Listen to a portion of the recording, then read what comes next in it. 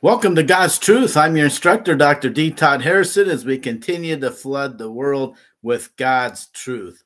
We welcome you today as we continue to explore the New Testament of our Lord and Savior, Jesus Christ. Just last week, we saw Jesus take on the false religious leaders of his own day in that great speech in Matthew 23, where they called them something like 11 different names. He condemned them to hell and was really, really direct with them. This week, we're going to look at Matthew chapter 24. This, of course, is the great one where the last discourse he gives prior to his death, in which he's going to foretell the future. And we'll be looking here at a couple of things, including we're going to be focusing here on Joseph Smith Matthew.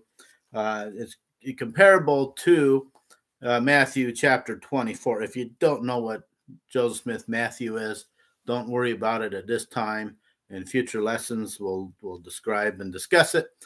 For now, just turn to your Bibles to chapter 24. Know that some of our verses will be a little bit off guard, a little bit different, but just you can try your best to stay along with us. Matthew 24, as we feast upon the words of Jesus Christ today, and as one of his witnesses, I testify that he lives. He conquered death.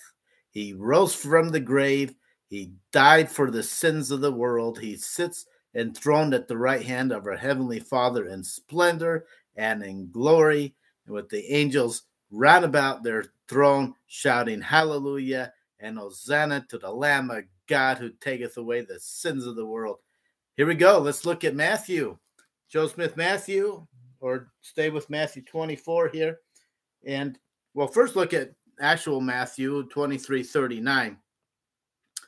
And this is what we read. For I say unto you, ye shall not see me henceforth, till ye shall say, blessed is he that cometh in the name of the Lord. Right? So let's turn now and see what we learn here in the Joseph Smith Matthew. So once again, for I say unto you, ye shall not see me henceforth. I'm about to be killed. I'm about to be crucified for the sins of the world.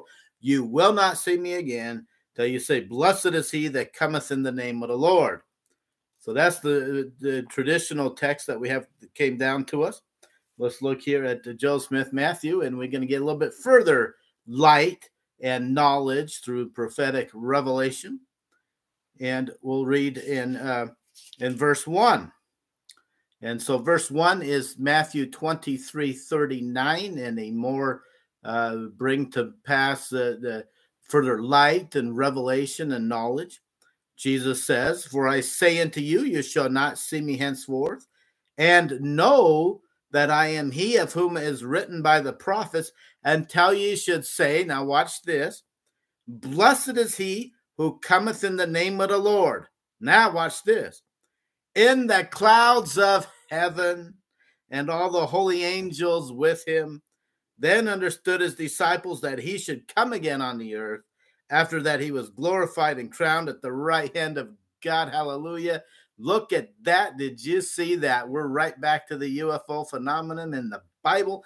And Joseph Smith Jr., the prophet of the restoration, has actually brought forth an additional verse of scripture, an additional reference to the clouds of heaven. Now, it's tough in this kind of social media that we have people always coming in and joining with our lessons, and they've missed all the past, 3 years of stuff, right? But, as we've looked at all along, right, these are some sort of unidentified flying object, whether they're parallel to what we currently have, hundreds and thousands of witness testimony of things flying around in their skies today, or whether they're even more advanced than that, we just don't know.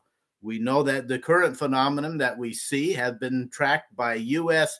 naval radar, that they can go from 30,000 feet down to hover over sea 30,000 feet in less than 1 second, 0.78 second. That is more than 40 Mach, right? The human body can only withstand 8 Gs, right? Only 8 Gs with the special design suit, right? They can go 40 G's, right? Obviously, there's some sort of resurrected personage behind that. Is not a human that we have a human body, or they would be squashed into the floor or walls or whatever. They can go and they can turn immediately, right angle turns immediately, like nothing flat. They can appear and disappear and all this sort of stuff, right? We read in Psalm 68:17 that God had 20,000 of these back in the days of David, right? 1000 BC. So 3,000 years ago, he has over 20,000 of these. Some have suggested that 20,000 in Hebrew is not an actual number, that 20,000 is just kind of like an infinity. It's just like it's a large number, but it could be way more than 20,000. Now, of course, if they've been building additional ones in the last 3,000 years, they could also be with a lot more of these. We see these things showing up over and over again in the Old Testament, into the New Testament. We have some are able to describe it better. We have Elijah describing the chariot of fire. With obviously he did not. Obviously Elisha, who follows Elijah and who witnessed this, did not see a flying horse, a flying horse and a flying chariot flying through the skies, land, pick up Elijah, and fly off to the heavens, right? They don't have the terminology for airplanes. They don't know what those are. That hasn't been developed yet in those days. They don't know helicopter. They're dealing with very limited vocabulary. The best that Elisha could say was, it looked like a chariot. It was a transportation vehicle, is what Elisha's trying to say. It's a transportation vehicle that came down, got Elijah, and flew off to the heavens, right? Ezekiel later describes these flying chariots, flying clouds, and those are the two most common used words for them, the clouds of heaven, and many witnesses have seen silver cloud-like objects. That's how they still describe them today in 2023, that they look like some kind of cloud-like object, right? So we got, they've seen those. So we see the clouds. We just saw the Mount of Transfiguration with Jesus, where God speaks from out of the cloud, right? That a cloud comes and overshadows Jesus, Peter, James, and John, right?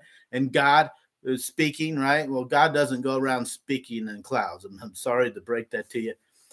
A lot of uninformed, uneducated people, they see these kinds of verses in the scripture, they get upset and say, well, the Bible's silly and ridiculous because they got these flying clouds transporting people around, God speaking from clouds.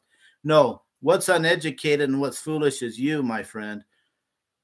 You have to, when you look at the biblical text, you have to look at it through the eyes of the ancient peoples that are writing these texts.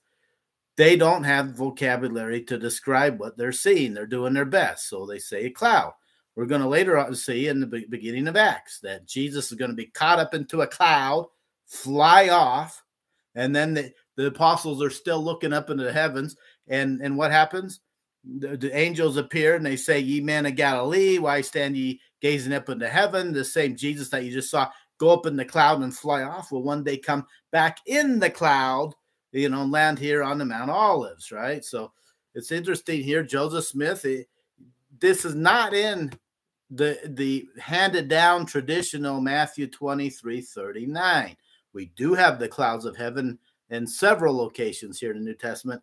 Joseph Smith, in his translation, adds an additional reference to these unidentified flying objects of the clouds of heaven, that blessed is he who cometh in the name of the Lord in the clouds of heaven. We're going to see further reference today's lesson about these things. And all the holy angels with him, and their additional 20,000 plus, we'll just say plus, 20,000 plus of these vehicles, right? In the book of Revelation, they describe them that the angels are riding on horses. Well, again, I'm sorry to break it to you. Angels don't fly through the skies. The angels are not riding on horses. But John is doing his best to describe what he saw. He saw these angels coming on flying the vehicles. So just as you use a horse for transportation, he says the angels are coming down.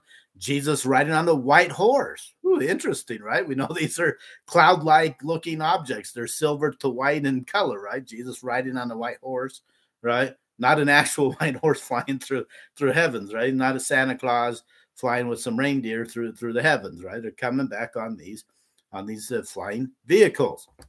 Okay, so Joe Smith adds, clouds of heaven and all the holy angels with him. Then they understood that Jesus would come back to the earth and that he'd be glorified and crowned at the right hand of God. Okay, now let's continue through verse 11 too. And Jesus went out and departed from the temple. So last week, he keeps teaching in the temple. He keeps departing each night to go over to Bethany to stay with Lazarus, Mary, and Martha. And to his and his disciples came to him for to hear him saying, Master, show us concerning the buildings of the temple. As thou hast said, they shall be thrown down and left unto you desolate. You already warned that this temple is going to be destroyed. And Jesus said to them, see not all these things, and do ye not understand them? Verily I say unto you, there shall not be left here upon this temple one stone upon another, that shall not be thrown down.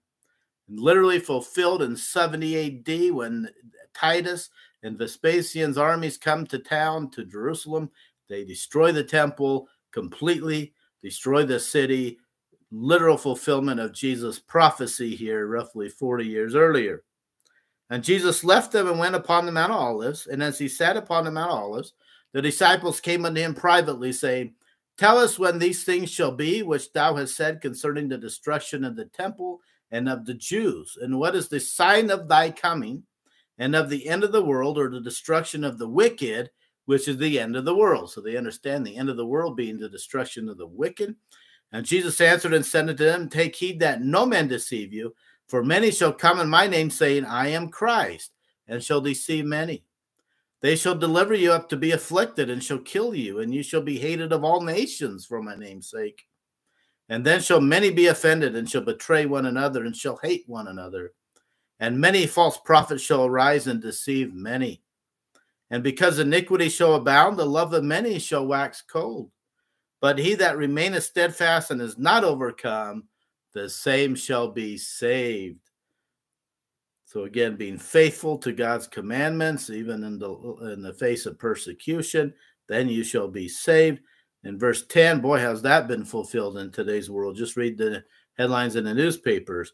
Because iniquity shall abound, the love of many shall wax cold, right? We're in a very contentious society, very contentious world now, where everyone's fighting each other. The love of many shall wax cold. Literally fulfilled prophecy once again of Jesus Christ. False prophets shall rise and deceive many. We see many false religious leaders in our own day, just as he had to deal with in his day, leading astray many souls from the true gospel of Jesus Christ. Let's look now at, so then he next further tells about the destruction of the Jews in Jerusalem. And then we'll pick up in verse 19. All things which have befallen them, the destruction of the temple, the destruction of Jerusalem, they're being cast out of the city. In 132 to 135, the Bar Kokhba revolt, they put up one more final resistance.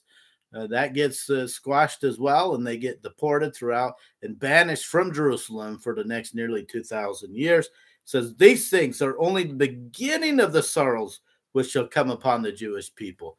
Since then, they were persecuted throughout the last 2,000 years. Ultimately, the greatest persecution being that of leading with the World War II and the destruction and the mass killing of several million Jewish people. Literally, once again, fulfilling the prophecy of Jesus Christ. Remember, we have these gospels going back nearly 2,000 years, right? So 2,000 years prior to World War II, this is what we're reading, what Jesus said here in Matthew 24. Let's look now at 21 through 26. Behold, these things I have spoken to you concerning the Jews. And again, after the tribulation of those days which shall come upon Jerusalem, if any man shall say unto you, lo, here is Christ, or there, don't believe him. That's not how Christ is coming. For in those days there shall also rise false Christs and false prophets, and shall show even great signs and wonders and do miracles. Insomuch that if it were possible, they shall deceive even the very elect, who are the elect according to the covenant, the actual members of the church and kingdom of God, the Church of Jesus Christ of Latter-day Saints. Many of them shall be deceived by these false prophets and false Christs that shall arise. Behold, I speak these things unto you for the elect's sake, and you also shall hear of wars and rumors of wars. How many wars have we had this last century? See that ye be not troubled, for all I have told you must come to pass, but the end is not yet. Behold, I have told you before, wherefore they shall say unto you, behold, Christ is in the desert. Don't go there. Behold, he is in the secret chambers. Don't believe that either. Why? How does Christ come back? He's going to answer that question right now in 26. He's not going to just suddenly show up in the wilderness, in the desert, show up in someone's closet, right? This is how he's coming. 26. For as the light of the morning cometh out of the east, and shineth unto the west, and covereth the whole earth, so shall also the coming of the Son of Man be. So as Christ comes back with the chariots of heaven, with these flying vehicles, these clouds, as he comes back with thousands of angels, it will be, and with lights shining, it will light up the whole entire sky. He will be coming out of the east and shineth unto the west. Then you know that Christ has come back to the earth, not because he showed up in someone's house, in their closet, in the wilderness, ridiculous things like that. Okay, now let's look at 28 through 37. And they shall hear of wars and rumors of wars. Behold, I speak for mine elect's sake. For nation shall rise against nation, and kingdom against kingdom. There shall be famines and pestilences and earthquakes in divers places. We continue to see more and more earthquakes each year, as traced by the geological organizations. And again, because iniquity shall abound, the love of man. Again, trying to point out once again, you'll know the day's coming when you see that everybody hates each other and always fighting each other. Because iniquity shall abound, the love of man shall wax cold. But he that shall not be overcome, the same shall be saved. And again, this gospel, this one, not one of the gospels of Jesus Christ, one of the Christian churches, right? This one. I am the way, the truth, and the life, right? There's only one. Paul said, one Lord, one faith, one baptism. Again, this gospel of the kingdom shall be preached in all the world for a witness unto all nations. And then what happens? Then the end shall come, or the destruction of the wicked. When does the end or the destruction of the wicked come? When this gospel shall be preached in all the world. So how do we know that's not the Roman Catholic Church? Well, probably Roman Catholic Church probably been now preached in every nation of the world. Have we seen the destruction of the wicked? No. How about Protestant Christianity? That's probably now reached every nation in the earth. Have we seen the end of the world and the destruction of the wicked? No. So obviously, this gospel refers to something other than Orthodox, traditional Christianity being brought by the Catholics and the Greek Orthodox, and it's also something other than Protestant Christianity. This indeed is his gospel, as he says, his gospel. The only church in all the world in which he says is his church is the Church of Jesus Christ of Latter-day Saints. Once the message of the Church of Jesus Christ of Latter-day Saints is preached in all nations, then shall the end of the world be, then shall the destruction of the wicked be brought about. The church is not yet in all the nations of the earth. Therefore, we have not yet seen that. Okay, so continuing 32. And again shall the abomination of desolation spoken of by Daniel the prophet be fulfilled. We've seen that before in other contexts. That's talking about the removal of the true church of Jesus Christ from the earth. We know from the Bible that took place in the year 570 A.D. That's according to also through looking at Daniel in the light of the book of Revelation, and we'll look at that later as we get to the book of Revelation this year. And so once that takes place, once the gospel is removed from the earth, before it's restored to the earth, which it was in 1830, 33, and immediately after the tribulation of those days, the sun shall be darkened, and the moon shall not give her light, and the stars shall fall from the heavens, and the powers of heaven shall be shaken. Now, I've seen this before multiple times. What are they referring to? They're referring to prior to the second coming of Jesus Christ, the earth will be moved out of its present location. It will go back close to the presence of God and start once again revolving around the star Kolob. Now, Kolob is not where God lives, despite people who try to sensationalize claims and attack true Christianity and attack the Lord and Savior Jesus Christ. But it's a star nearest to the throne of God. So wherever God is, you got close there somehow, close, near is the planet Kolob. The earth, originally when it was created, was revolving around Kolob. When Adam and Eve fell, the earth went shooting back out to its present location.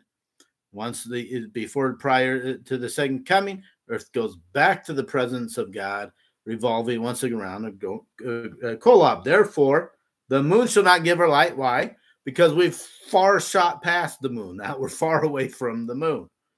The sun shall be darkened. Yeah, you can't see the sun anymore. Just black darkness where the sun used to be because the earth has moved. The stars are falling from the heavens. Why? Because it will look that way as the earth is shooting up into the to a new location in the universe. They will appear as though the stars are falling from the heavens. 34, verily I say to you, this generation in which these things shall be shown forth. In the Bible, sometimes when they keep talking about this generation, a lot of people get confused and think it's talking about in the generation that was alive when Jesus was here, his first time, 2,000 years ago. And then they think that, well, Jesus must not really be the Son of God. He must not be the Messiah, must not be a prophet, because how did he not know that generation was not going to experience these things?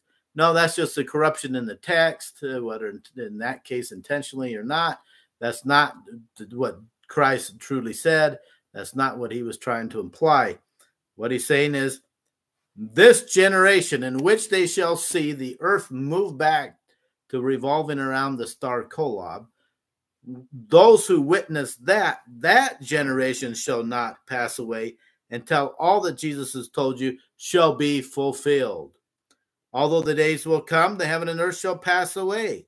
Yet my words shall not pass away, but shall all be fulfilled. Every word that Jesus Christ spoke and prophesied of will come to pass. And as I said before, after the tribulation of those days and the powers of heaven shall be shaken, then shall appear the sign of the Son of Man in heaven.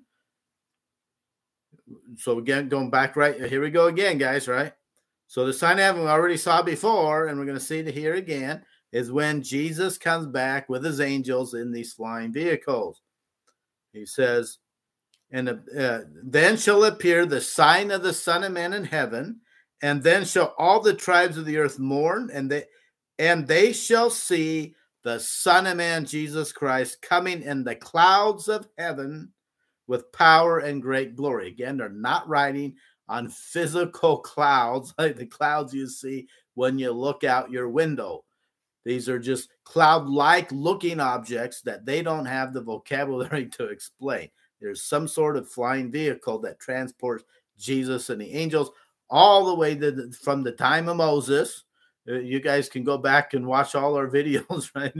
We've come across the same theme dozens of times since the days of Moses up to the present to here, and getting towards the end of Matthew. We're going to still see it in Acts. We're going to still see it in the book of Revelation, and in several of the epistles as well.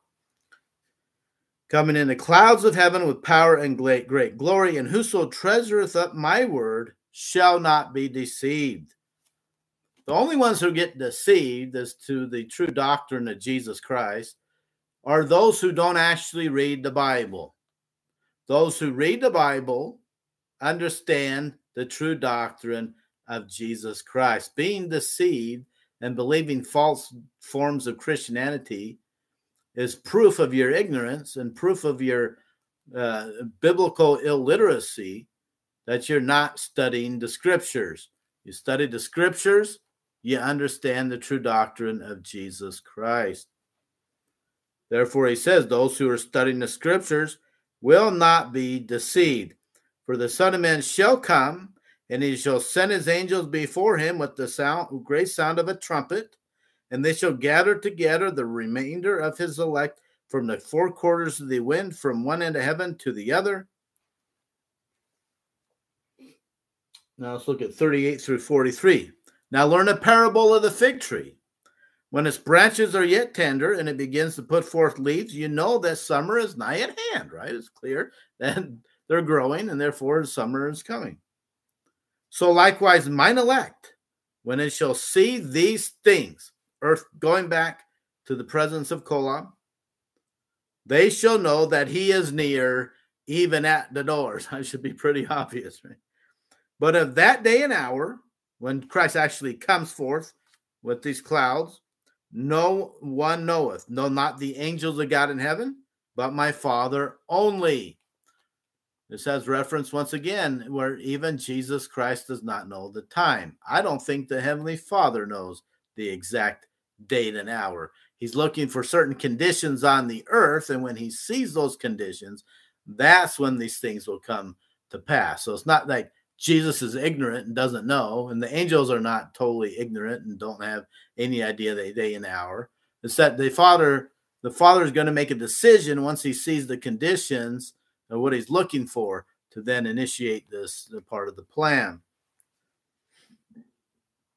41. But as it was in the days of Noah, hallelujah, here we go, so it shall be also at the coming of the Son of Man. There's been a lot of books the last few years written about this, a lot of people speaking on this subject. This goes back to the genetic engineering that took place with the Watchers of Heaven back in Genesis 6, elaborated further in the book of Enoch and Jubilees, and as to the fallen angels that came down, the 200 that came down upon Mount Hermon, had sex with the daughters of mankind, produced these giants in the land. They revealed all kinds of knowledge to the ancient peoples, including the Enoch says here, the book of Enoch, that the mixing of species, right? It literally says that they were mixing species. That's why you have in the caves and the different pictures that have survived throughout history, you have those hybrid animals and so forth, and the man head and the, you know, like a horse body and all these sort of things. And that's why all the earth was corrupt in the days of Noah. And God had to wipe them all out and start over. That's why it mentions in the Bible that Noah was perfect in his generation, right? They finally created a human at that point that was without blemish, that was a pure human.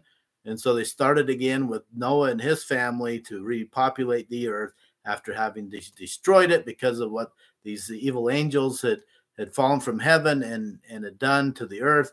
We see that they're locked up in the valleys of the mountains and for 70 generations.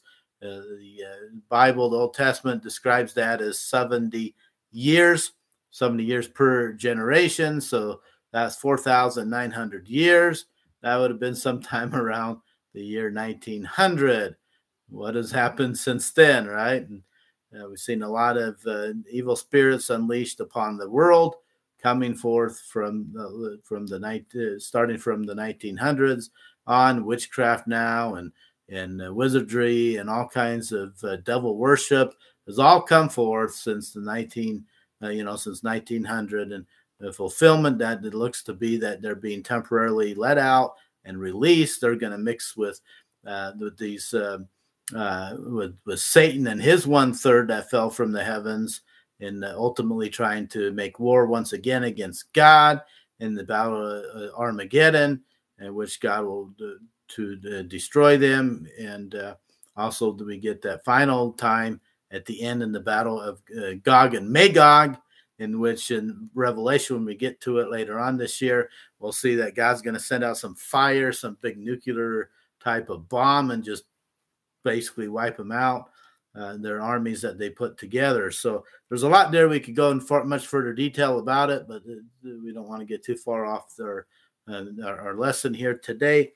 But that's kind of what we're talking about here in the days of Noah. And so we see today, right? How many recent news articles have we seen over the last few years in which scientists today are trying to make hybrids, right? And try to, do this kind of stuff. Just like it was in the days of Noah, so shall it be in the end time. We are seeing that with modern day science of what the scientists are trying to produce in the laboratories.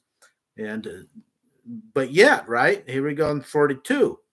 But even when all that was going on, this cross mixing of the species, they acted like life was normal, right? They said that they were marrying, and let's see, here we go. For it shall be with them as it was in the days which were before the flood. For until that day that Noah entered into the ark, they were eating and drinking and marrying and giving in marriage, right? They just thought the life was normal despite all the things they were doing against the plan of salvation and mixing these species and listening to these fallen angels and so forth. And they didn't think that God. Now we know from ancient Jewish traditions and the ancient Jewish sources that they had created machines to control the weather, so they could control the weather because, again, this advanced technology that these angels brought down from the heavens as a result for the man of the earth, for allowing their daughters to marry them. The exchange, the deal was that they would bring this advanced technology to the earth, which they did. So this advanced technology helped them, including control the weather. So they were not worried about Noah building an ark, thinking that and prophesying that a flood was going to come because they thought they could control the weather. They failed to realize, as our ancient Jewish sources say, that God was behind it, right? And so, that's why they couldn't, even with their great technological advances, they could not control the weather as well as they thought they could. If God was behind it, he could still destroy the world with a flood, which he did. And you can read a lot more about that in the footnotes of Hugh Nibley's Enoch the Prophet and in that great book that Hugh Nibley wrote. Okay, so we got that here. And then he says, and verse 43, and knew not until the flood came and took them all away, so also shall the coming of the Son of Man be. Okay, so then we get the rapture of the church here in verse 44. 45, two shall be grinding at the mill, the one taken and the other left. And what I say unto one, I say unto all men, watch. Therefore, for you not know at what hour your Lord doth come. So going back here to these 2 Thessalonians, that the rapture of the church, that the saints will be caught up into the heavens, into the clouds, to meet Jesus as he's coming in these clouds, right? In these vehicles, right? We'll be caught up to these vehicles as Jesus and his angels are coming in the vehicles, and then come land and take over and be crowned as Lord of Lords and King of Kings. So rapture of the church here. Okay, so now let's look at 48 through 55. Therefore be ye also ready, for in such an hour as ye think not, the Son of Man cometh. Who then is a faithful and wise servant, whom his Lord hath made ruler over his household, to give them meat in due season?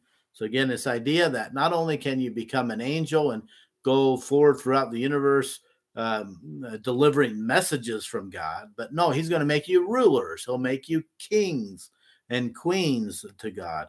Another word for that would be gods and goddesses. They are interchangeable. King and queen is interchangeable with God and goddess.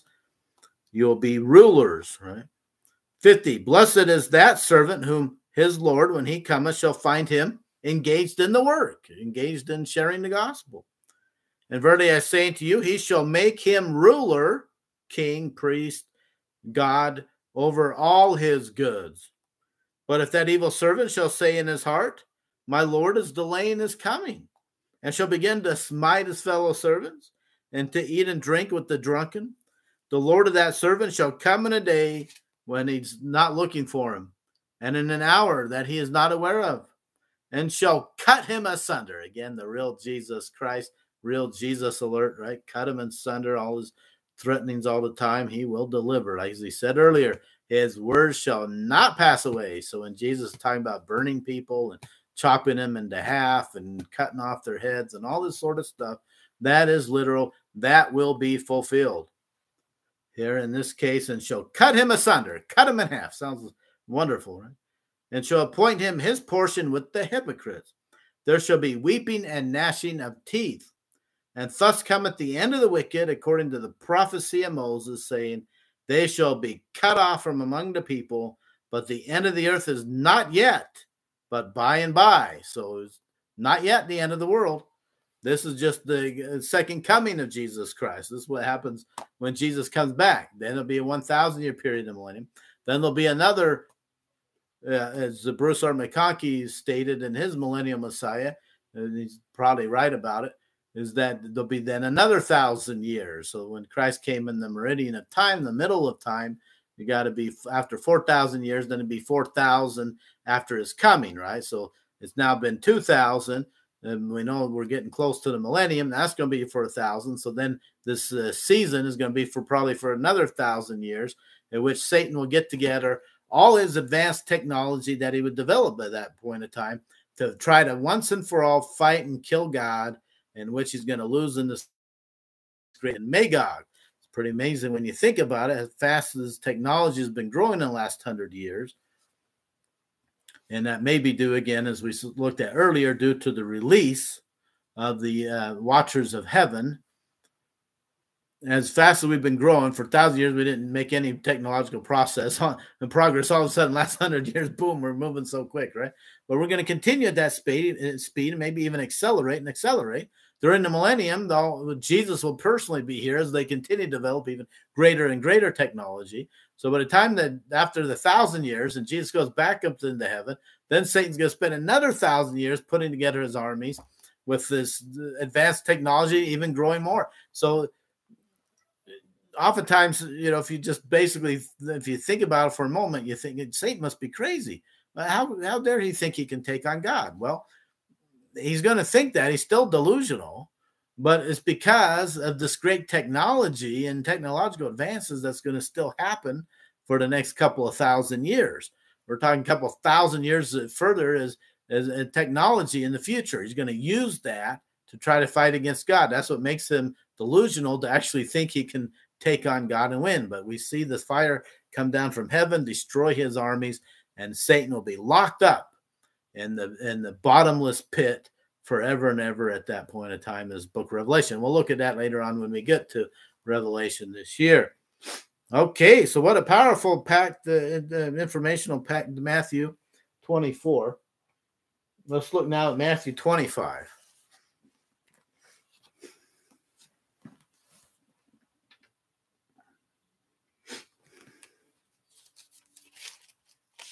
Okay, so Matthew chapter 25, and we've got verse 1 through 13.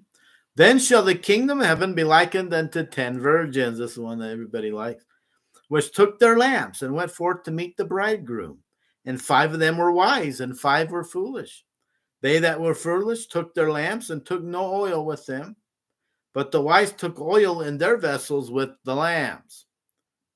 While the bridegroom tarried, they all slumbered and slept. And at midnight there was a cry made, Behold, the bridegroom cometh, go ye out to meet him. Then all those virgins arose and trimmed their lamps.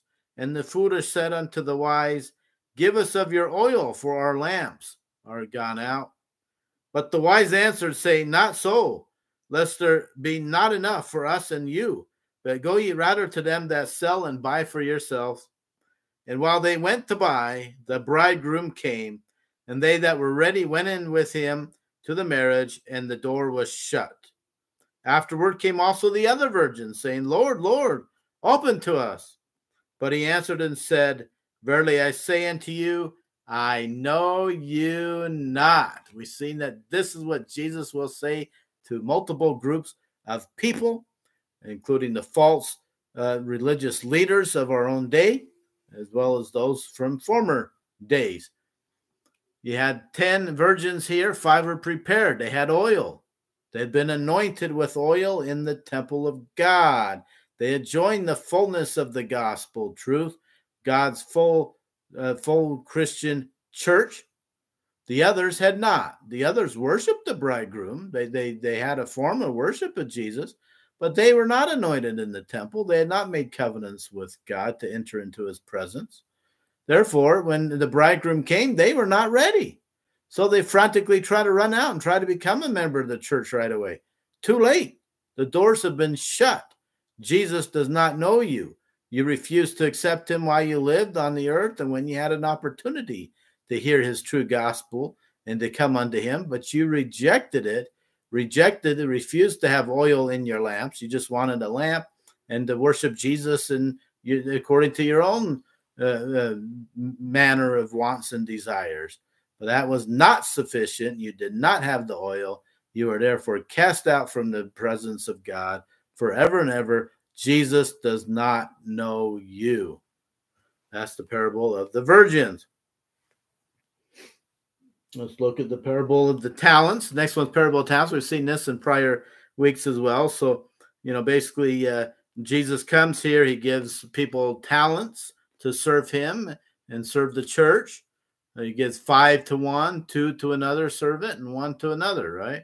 And so in verse 20 to 21, and so he that had received 5 talents came and brought another 5 talents, said, Lord, you gave me 5 talents of ability. I used that to bring 5 other talents. Thou deliverest unto me 5 talents. Behold, I have gained besides them 5 talents more. His Lord said unto him, Well done, thou good and faithful servant. Thou hast been faithful over a few things. I will make thee what? Ruler, not messenger, not angel. I will make you a ruler. I will make you a God. I will make you a king. I will make you a priest. Whatever you want to use for that role, for that calling, I'm going to give you the ability to rule in the household of Israel, to rule in the kingdom of heaven. Enter thou into the joy of thy Lord. So now they go to the one with 2 talents, and he made 2 talents more, 22 to 23. He also that received 2 talents came and said, Lord, thou deliverest unto me 2 talents. Behold, I have gained 2 other talents besides them. His Lord said unto him, Well done, thou good and faithful servant. Thou hast been faithful over a few things. I will make thee what? A messenger, an angel, one sitting on the clouds with a harp or a flute. No, I will make you a ruler, a God, a king, a priest over many things. Enter thou into the joy of thy Lord. Now watch 25 through 30. He goes to the one that he was given 1 talent, but he didn't do anything with it, did he? And I was afraid in verse 25, and went out and hid thy talent in the earth. Lo, here it is, right? His Lord answered and said to him, Thou wicked. Jesus again, always using name calling to reprimand the wicked and the slothful servants. Here he calls them a wicked and slothful servant. Thou knowest that I reap where I sowed not, and gather where I have not strawed. Thou oughtest therefore to have put my money to the exchangers, and then at my coming I should have received my own with usury. You could have at least taken it to the bank and earned interest on it, but you didn't even do that. Take therefore the talent from him, and give it unto him that has 10 talents. For unto every one that hath shall be given more, and he that hath abundance. But from him that hath not shall be taken away even that which he hath. And cast ye this unprofitable servant into outer darkness. There shall be weeping and gnashing of teeth. The real Jesus alert here, real Jesus, right? So next we've got 31 through 46. When the Son of Man shall come in his glory, and all the holy angels with him, again on these flying vehicles, then shall he sit upon the throne of his glory, right? So a lot of people also, a lot of researchers and scholars would view this once again, direct reference again to his flying vehicle. We know the context of this, we just saw in Matthew 24, is the clouds of heaven. So he's coming on these flying vehicles with the angels. Now they call the flying vehicle again because it doesn't have the proper vocabulary to describe it. We still don't even today. We call them what we see now, if that's what we're talking about. It's unidentified flying object. Or now the government's trying to call them unidentified aerial phenomenon, right? Because again, we still don't have the vocabulary ourselves to describe what's being seen and witnessed by millions of people around the earth, right? And we don't even know if that's exactly what they're talking about here, but at least that gives us a frame of reference, just like chariots and clouds did in the days of the Bible. So these objects today give us at least a frame of reference to try to think, this is what God's talking about. But so his throne, right? His throne of glory as he's coming, flying in here with the clouds of heaven, right? Then shall he sit upon the throne of his glory in verse 31. And before him shall be gathered all nations, and he shall separate them one from another. So as he comes in on this throne of glory, lands on the earth with his angels and their 20,000 plus flying chariots, then they will then divide the sheep and the goats. And he shall, in 33, and he shall set the sheep on his right hand, but the goats on the left. Then shall the king say unto them on his right hand, Come ye blessed of my Father, inherit the kingdom prepared for you from the foundation of the world. What a great scripture that is. Meaning that God so loved mankind that he prepared his kingdom from the beginning, even before you were tested to see if you were going to accept him into your life. If you were going to become a baptized member of his church and kingdom, he already created the kingdom of heaven to reward you. Marvelous to think about. 35, for I was hungered, and you gave me meat. I was thirsty, and you gave me drink. I was a stranger, and you took me in. Naked, and you clothed me. I was sick, and you visited me. I was in prison, and you came unto me. Then shall the righteous answer him, saying, Lord, when did we see you hungry, and fed thee, or thirsty, and gave thee drink? When saw we a stranger and took you in, or naked and clothed you? Or when did we see you sick or in prison and came unto you? And the King Jesus shall answer and say, Verily, or another word for verily, truly, right? Truly I say unto you, inasmuch as ye have done it unto one of the least of these my brethren. Now, that is conditional, right? Who's his brethren? The members of the Church of Jesus Christ of Latter-day Saints. The members of his church are his brethren. We're not just talking about, wow, it's a good thing to help feed the hungry and all these things to everybody on the earth. He's talking in particular here, those who are members of his church, his brethren. Says, Verily I say unto you, inasmuch you've done it to one of the least of these my brethren, ye have done it unto me. Then shall he say also unto them on the left hand, Depart from me, ye cursed, into everlasting fire prepared for the devil and his angels. So once again, real Jesus alert. That's how Jesus is. That's how Jesus talks to people. Again, always name calling and condemning and threatening. Depart from me, ye cursed. He could just say, depart from me, right?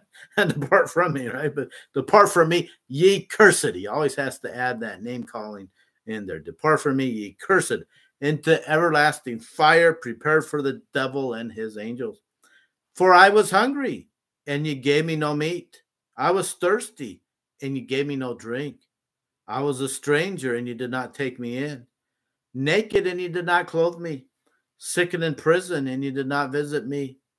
Then shall they also answer him and say, Lord, when did we see you hungry or thirsty, or a stranger or naked or sick or in prison, and did not minister unto you? Then shall he answer them, saying, Truly I say unto you, inasmuch as ye did it not to one of the least of these, his saints, the members of his church, you did not do it to me. And these shall go away into everlasting punishment, but the righteous into eternal life. The context of this is the gospel starting to spread in first century AD, it's going to start being spread throughout the known world at the time. The Christians, the members of his church, his brethren, are going to be persecuted. They're going to be fed to lions. They're going to be lit on fire.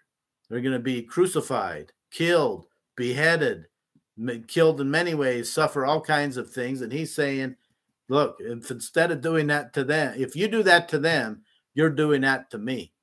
And if you don't take care of these saints of God that are members of my church, you're refusing to serve me. But if you take and take care of a member of my church, if they're poor, hungry, naked, so forth, then it's as though you did it unto me. Powerful chapter 25, once again, as most chapters of Jesus Christ are. Let's look now at, Mark is part of the lesson here, Mark 12:13, but we've already covered that in the last couple of weeks with what we've already looked at today. It's Mark's version of those same things. So again, that would be nice reading for you to read, because not only does it teach the same things, but by reading it a second time, you continue to begin to learn these things. And if you will read Mark 12:13, thinking about what we've covered the last couple of weeks and including today, then you'll be greatly benefited therefrom. So we'll move now to Luke chapter 21. And we'll look at 25. So Luke 21, chapter 25. And there shall be signs in the sun and in the moon and in the stars. We already saw that earlier in Matthew 24. As the earth goes back to revolving around Kolob, it will look like the stars are falling from the heavens. It will look like the sun has been darkened and the moon and so forth, just as we saw in Matthew 24. So here in Luke 21:25, there shall be signs in the sun and in the moon and in the stars, and upon the earth distress of nations with perplexity. The sea and the waves will be roaring. Men's hearts failing them, heart attacks out of fear, and for looking after those things which are coming on the earth. For the powers of heaven shall be shaken. 27, here we go again. And then they shall see the Son of Man, Jesus Christ, coming in a singular cloud, right? With power and great glory, right? Because here they're not mentioning the angels with him. We already seen angels are coming. Here, Luke is trying to focus that Jesus Christ is coming on a cloud, right? Once again, he's not flying on a literal cloud, not one of the clouds you see outside your window, right? But something that an ancient person would describe looks like a cloud that's going to transport Jesus back to the earth. And then shall they see the Son of Man coming in a cloud with power and great glory. And when these things begin to come to pass, then look up and lift up your heads, for your redemption draweth nigh. And now 34 through 38. Well, verse 33, let's start 33. Once again, he's testifying, heaven and earth shall pass away, but my words shall not pass away. Again, giving his own testimony that his words, including that he himself will be flying in the cloud back to the earth to render judgment and to separate the sheep and the goats, those shall be fulfilled. 34, and take heed to yourselves, let us any time your hearts be overcharged with surfeiting and drunkenness. Once again, reference to the word of wisdom. You should avoid wine and strong drink, as the Bible teaches, and cares of this life, and so that day come upon you unawares. For as a snare shall it come on all them that dwell on the face of the whole earth.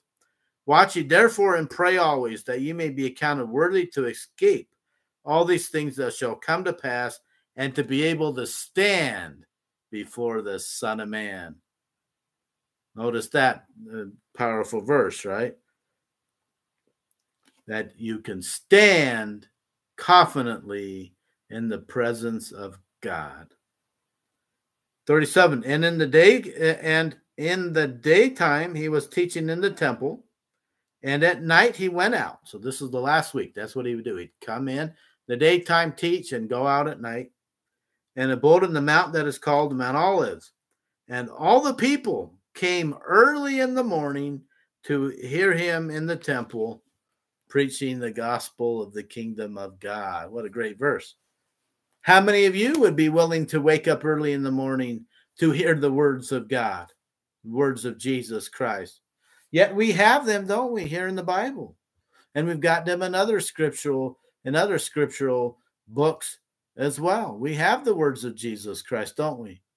And so how many of us wake up in the morning before, early enough before getting ready to go to work or school or whatever we do for the day to read the scriptures, to read the words of Jesus Christ, right?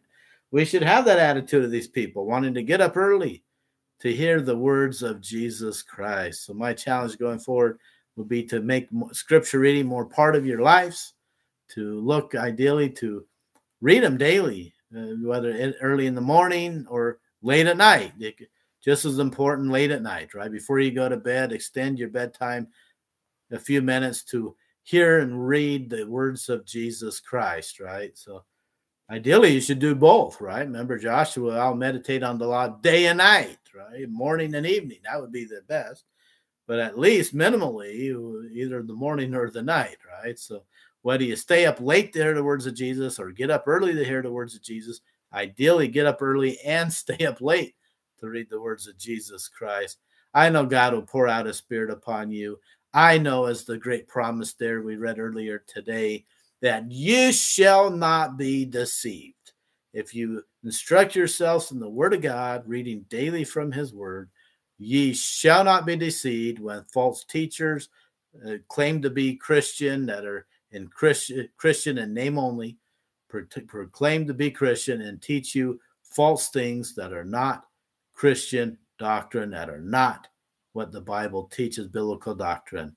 You flee from those once you recognize that they're not telling you the truth. You flee for refuge into Christ's true church upon the earth, the Church of Jesus Christ of Latter-day Saints.